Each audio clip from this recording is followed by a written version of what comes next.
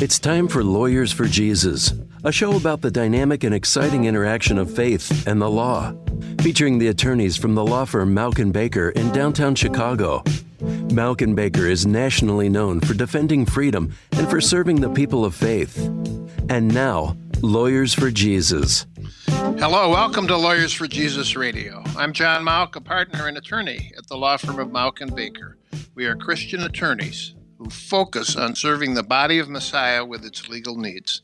To learn more about us, go to mauckbaker.com, that's MAUCKBAKER.com, or call at 312-726-1243.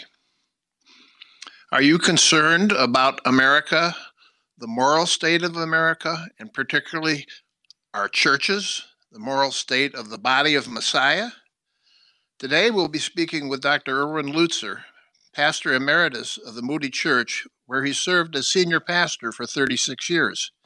His most recent book, The Church in Babylon, Heeding the Call to be a Light in the Darkness, explores how to stay faithful in a pagan culture and how we can prepare for the dark and difficult days ahead.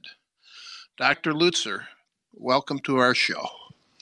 So glad to be with you today, and thank you so much for your continuing ministry in helping the body of Christ.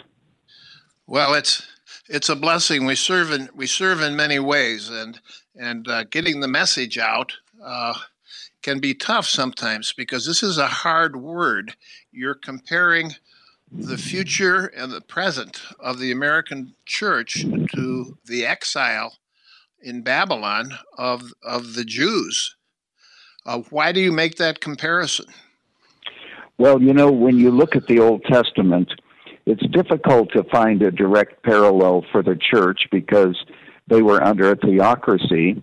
But one of the best examples for us is indeed when the Jews were taken to Babylon and they had to live as a minority in the midst of a majority pagan culture. There were about 10,000 Jews apparently that went. Of course, many died along the way. It's a very sad story. But here's the interesting thing, John. Even though they were there because of disobedience, I mean, after all, they had lost their land, they had lost their temple, they had lost their area there and their king, God nevertheless says, I sent you to Babylon. Now think of the great lesson there for the church today. Even though we might be under some discipline of God because of our unfaithfulness, the fact is we still have to see ourselves as being sent into this world. And we are sent into the world. Jesus said, in the world, but not of it. We are supposed to be like a ship that is in the ocean. But when the ocean gets into the ship is in trouble. And one of the things I try to do in my book is to show that the evangelical church, in some sense, is taking on water, and we need to know that we have a mission to be light in this world, to stand against the darkness. And like Jeremiah, we're not even called to be successful, but we are called to be faithful. So I wrote the book to answer the question, what does faithfulness look like in a nation that has lost its way? Yes, and there's still many American Christians particularly who think of ourselves as, quote unquote, the chosen people and that we're bulletproof. That's kind of how the Jews felt back before the Babylonian captivity because they were special in God's eyes. They were therefore privileged not to ever be in a minority status or be persecuted, and now it looks like persecution is coming upon us. I heard recently a speaker say that God won't judge America because there are still so many Christians, etc. And I get that. There are, I'm sure, millions of born-again Christians, or at least those who claim to be. But one of my concerns, John, is simply this, that unto whom much is given, much is required. And so I can understand where there could be a judgment against our country because in history probably no country has been given as much light as the United States. Just think of the fact that we can go into any bookstore and buy a Bible. There's Christian radio, obviously. There are so many opportunities, and so what we must do is not think of ourselves so special that we as a nation might not be judged.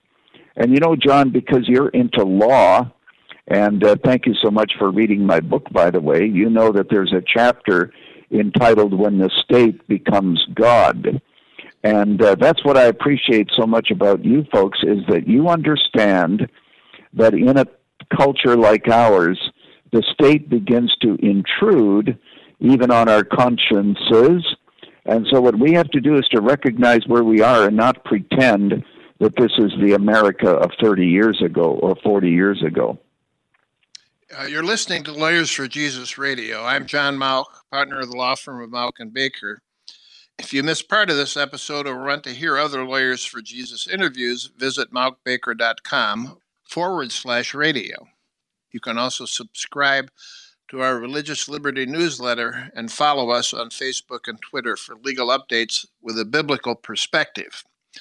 Well, Dr. Lutzer, in your book, you use Daniel as a wonderful example of how a man concerned with following the law, that is God's law, was able to successfully finesse or live despite the risks, serving Nebuchadnezzar and other Babylonian rulers.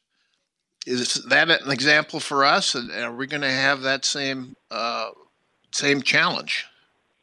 Yeah, and we do. In fact, I think you're actually quoting or referencing the chapter that I wrote entitled Conflicts of Conscience, where just imagine this, okay? Shadrach, Meshach, and Abednego and Daniel became advisors to a king who was so evil that his armies threw Jewish babies against the rocks when they came to Jerusalem. And God still said, even though he is that evil, I want you to be advisors to the king. And they were taken through Babylonian culture and so forth and groomed for the position, but yet they maintained their faith.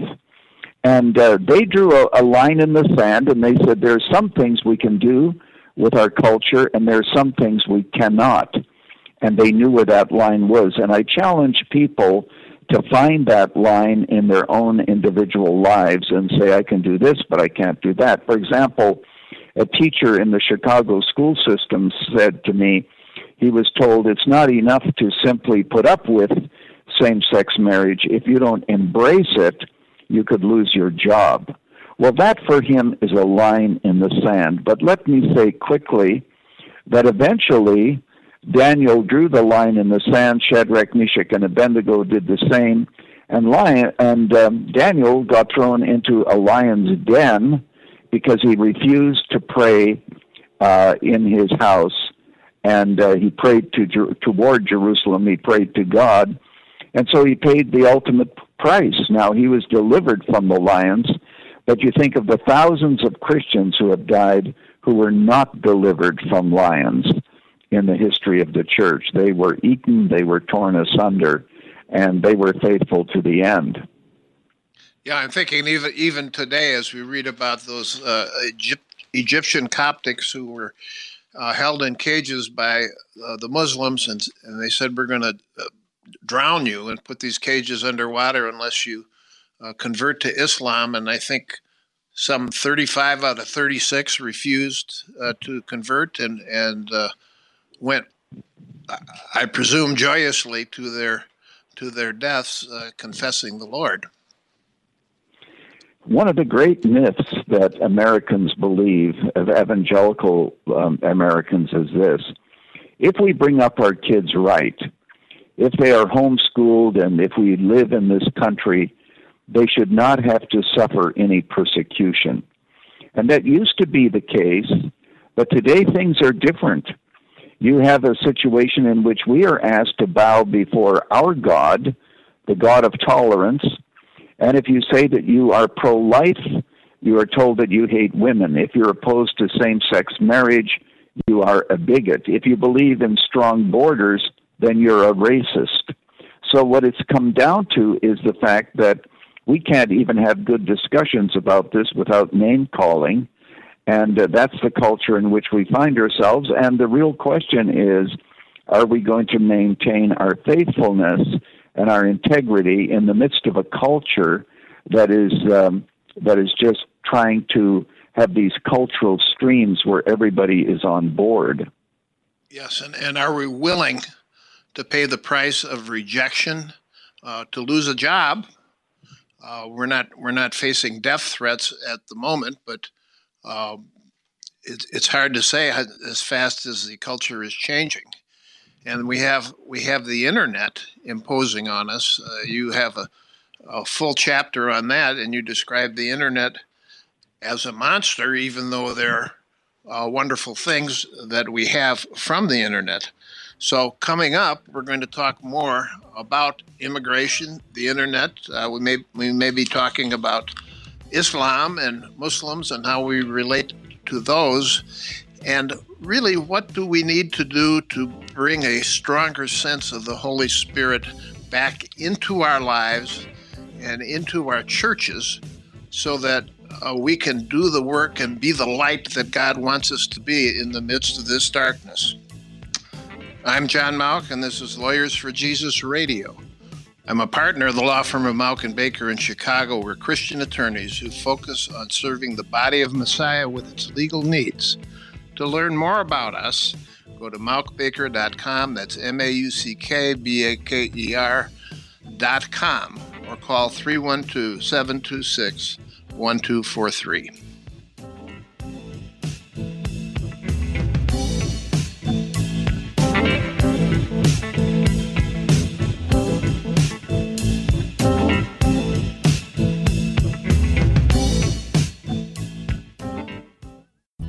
Mauck & Baker is nationally known for representing churches and religious institutions and is providing you with a free resource to help your church stay protected under the law. This church legal checklist is designed to help your church identify and assess general risks under Illinois law and is revised yearly to keep your church up to date. Go to mauckbaker.com/churchlegal to download your free copy of this easy-to-fill-out 21-section resource that your church can review at monthly board meetings.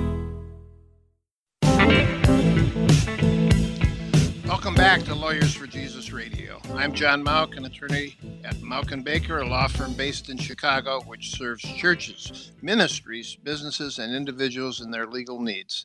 If you missed the first part of the show and want to listen online, go to mauckbaker.com/radio. Today we're speaking with Dr. Erwin Lutzer, pastor emeritus of the Moody Church, about his book titled The Church in Babylon, Heeding the Call to be a Light in the Darkness. Dr. Lutzer, in your book, you say we must see our own failures more clearly than the failures of the world. And then you quote Pastor Tim Keller saying, we, that is referring to Christians, lost our position as part of God's judgment on our pride, our hypocrisy, our love of power, our prejudice, our bigotry, and failure to hold on to the truth. This is the way in which God gets people's attention. That's pretty hard word. Do we need that hard a word? Well, I think we do, John, but it also has to be held in context. I don't believe that all the problems in America can be laid at the door of the church. I think that there are certain streams in history. Sometimes the church has had a greater influence in culture, sometimes less. But the reason I put that quote in there is because it is true that much of what is happening in America is because we have been derelict. Let me talk about pastors for just a moment. Many will not instruct their congregations regarding some of the big issues of our culture, whether it's same-sex marriage, transgenderism, whether or not it has to do with a legal intrusion into our consciences that certain laws want to be brought about. And they do that because they don't want to have any stumbling blocks to the gospel. But the problem is that in doing that, we are not instructing our congregations correctly. And I believe that the role of the pastor is to speak about these issues and do it with a sense of compassion and brokenness, so that there are not unnecessary roadblocks to the gospel, but nevertheless that our congregations be aware of what is happening in their world, and they need to be able to respond to that. So I think the church has failed there. You've read my book, you've read the chapter on Laodicea, that the church that thought it was rich and in need of nothing, and Jesus gives an entirely different evaluation and says, you do not know that you are wretched and miserable, poor, blind, and naked. So I think the church has an exalted understanding of what is happening, and Jesus might evaluate us very differently. So yes, we need the rebuke, but we also need the encouragement that we are called to faithfulness and God is with us in the process. Well, one of the things I felt that was very helpful in the rebuke part of the message was that you weren't just calling for repentance, but you gave some specifics in things that people ought to do rather than just have this general call for repentance, which can be fall on deaf ears or be very difficult to understand. Well, what am I exactly supposed to do? I repent. I repented last week. But you get into some specifics. Could you talk about those? Yeah, and I'm not sure if I remember the entire... There were 7 starting on page 261. You start out with, we have too much noise and not enough quietness. Does that mean we should turn the radio off? Well, what I'm thinking of is, yes, indeed, there is too much noise. By that I mean we don't have enough time to contemplate God. There's too much television. There's too much internet. We ended the last segment by talking about the internet. And I want to just say this, that there was a mother who said to me, and I quote it, she said, I didn't realize that when I gave my daughter her cell phone, I might as well have given her her first shot of heroin. What we are doing is we're raising a culture of children, perhaps not realizing that technology is almost instantly addictive. Consequently, we have so much, even emails and, Facebook and all these things, which are consuming a lot of time and distracting us. And it's intentionally addictive. Intentionally, yeah. The people who had programmed this stuff want you to come back to the video game, to the news channel. They play the music. They get you hepped up. They want to hook you on whatever their message is. And we don't realize our addiction until we're deep into it sometimes. You're listening to Lawyers for Jesus Radio. I'm John Mauck, partner of the law firm of Mauck & Baker. If you missed part of this episode or want to hear other Lawyers for Jesus interviews, visit mauckbaker.com/radio. Today we're speaking with Dr. Erwin Lutzer, pastor emeritus of the Moody Church, about his book titled The Church in Babylon, Heeding the Call to be a Light in the Darkness. John, would it be okay if we spent the rest of the time talking about immigration? Well, sure, because immigration is huge. In my chapter on immigration, I make a very important distinction. I think that evangelicals sometimes say very foolish things. I heard one pastor say, in effect, the gospel is for everybody, so our borders should be open to welcome everyone. And I point out that biblically there's a strong distinction between the role of the state and the role of the church. And if we keep those, we have to keep them separate. If we confuse them, we're going to be saying such foolish things. The bottom line is this, that the symbol of the state in the New Testament is the sword. The symbol of the church is the cross. It's the responsibility of the church to welcome everyone, to minister to all cultures, and to recognize that God has brought people here from various nations. We don't even have to go overseas anymore. We just need to go to our next-door neighbors and show them the love of Christ. But it's the responsibility of the state to keep their citizens safe and to understand that you don't have a country without borders, and there's no evidence in the Bible that a country does not have the right to determine who comes to its borders and comes within its borders. So I believe very strongly in strong borders. And also, I begin the chapter by talking about Islam, because they have a theory of immigration, both in the Quran and in the Hadith. And their theory of immigration is basically a form of jihad, where you immigrate to a country to spread the faith. And when there's enough of you, to continue to expand your influence, and in this way, the faith of Islam is spread. Yeah, let me interrupt for a second, because I think that's a true observation. If we look at Islamic countries around the world, the argument is often made that American Muslims are going to be different, but almost every Muslim country where you have a strong majority, there becomes an imposition of Sharia law on everybody. And the Jews are the first to be kicked out, and then the Christians are soon persecuted after that. So it seems to be endemic to Islam rather than just the trait of the radical Muslims. Well, not only that, but even though most Muslims in America would be more secularized, the fact is they're not the ones that set the agenda. The ones that set the agenda are the more radical ones. And the time will come when the radical ones will raise the banner of Islam, and everybody else, all the other, the more neutral, secularized one, will feel an obligation to follow. Muslims fear very much apostasy. And if you are told that you're apostate, if you don't get on board, it's amazing how even neutral, secularized Muslims can be motivated to support the more radical Muslim agenda. So if America doesn't wake up to this and understand what's happening, it will be to our peril. But I don't have a lot of faith in our media and in our culture generally.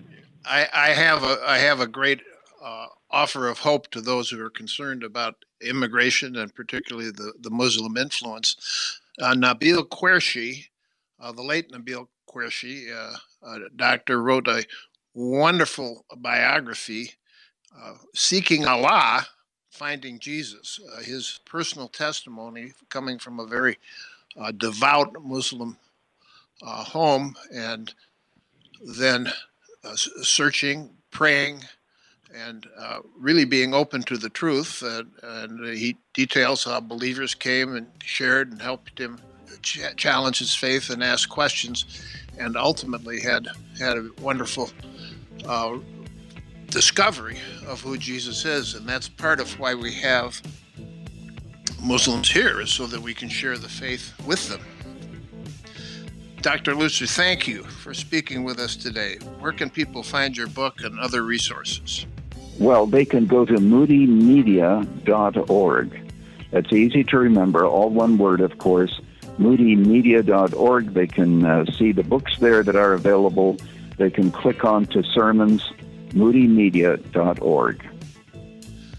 If you have a legal need or a question and want the perspective of a local Christian attorney, contact us at Malk & Baker. You can reach us at 312-726-1243 or at malkbaker.com. That's MAUCKBAKER.com.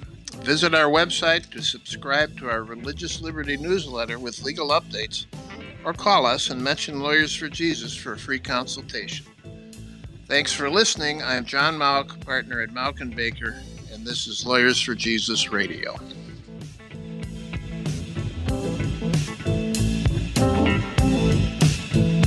Gonna have to serve somebody. Yes, indeed, you're gonna have to serve somebody.